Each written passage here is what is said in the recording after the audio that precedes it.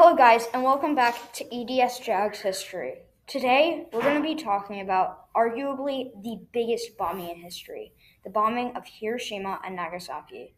Today, we have my fellow podcaster, Matthew, and myself, Charles. Hi, everyone. Thanks for dropping by. Now, let's get to the good stuff.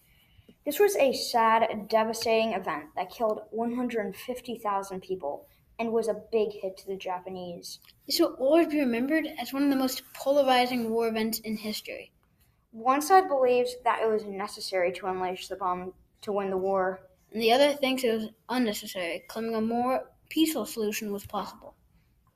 However controversial this attack may be, I personally think that this was a fascinating event. And that's why we're going to take a dive into its history today. Even before the war began, European refugees became concerned with possibilities of German nuclear weapons. In 1940, the U.S. began to fund its own nuclear weapon research program called the Manhattan Project.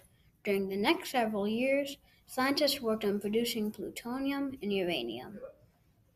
Using parts scientists had developed the A-bomb. The A-bomb was made and tested in New Mexico.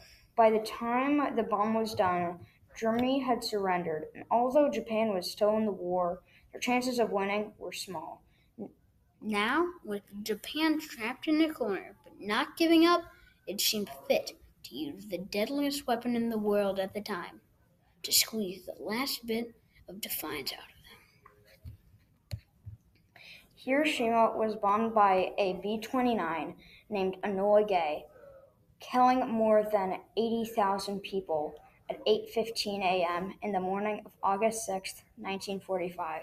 3 days after the bombing of Hiroshima, Nagasaki was bombed by a B-29 named Boxcar, killing more than 60,000 citizens at 11:02 in the morning of August 9th, 1945. Some of the injuries. Sorry.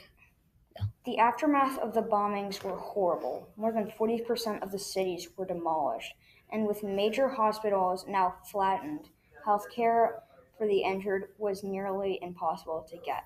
Some of the injuries of this war were horrible. Looking directly, the blast could actually burn your eyes out. Definitely a grisly way to go out.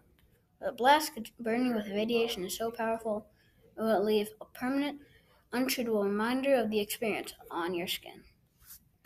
It seems insane that some of the victims were actually able to survive this. Yet, for the victims, there were still more bad things to come. After the bombings, their injuries, burns, and bodies were examined to see the effects of radiation.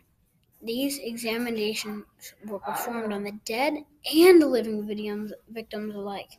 Imagine suffering that for the rest of their lives. Victims were haunted with cancer, birth defects, and tumors as a result.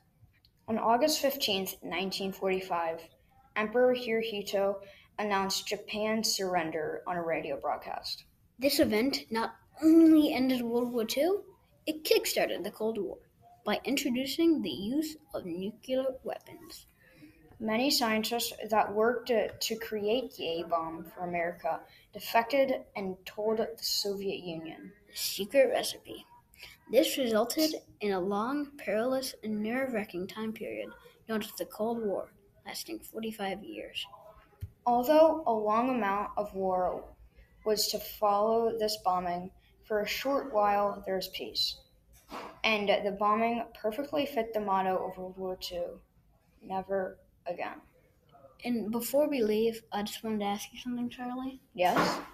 What do you think about, do you think it was necessary to bomb the thing, or do you think it wasn't? Honestly, I don't think that it should be that big. It should be like a smaller bombing, just a normal bombing, or like always do a raid, like the Incheon raid in South Korea for the Korean War. Okay, that's an interesting input. And for me, I personally think it's hard to think, but although I really hope that they could have done something smaller or like found a peaceful way. I feel like if the only actual way to have gotten Japan to get up would have had been to bomb. And sadly, although it killed many lives, and I wish we hadn't done it, I think it was the only way to pacifistly do it. I respect your opinion, and I hope you respect mine, Charlie. I do. So, Thank you. thanks for listening to this episode of the EDS Jags podcast. See you next time, and goodbye. See ya.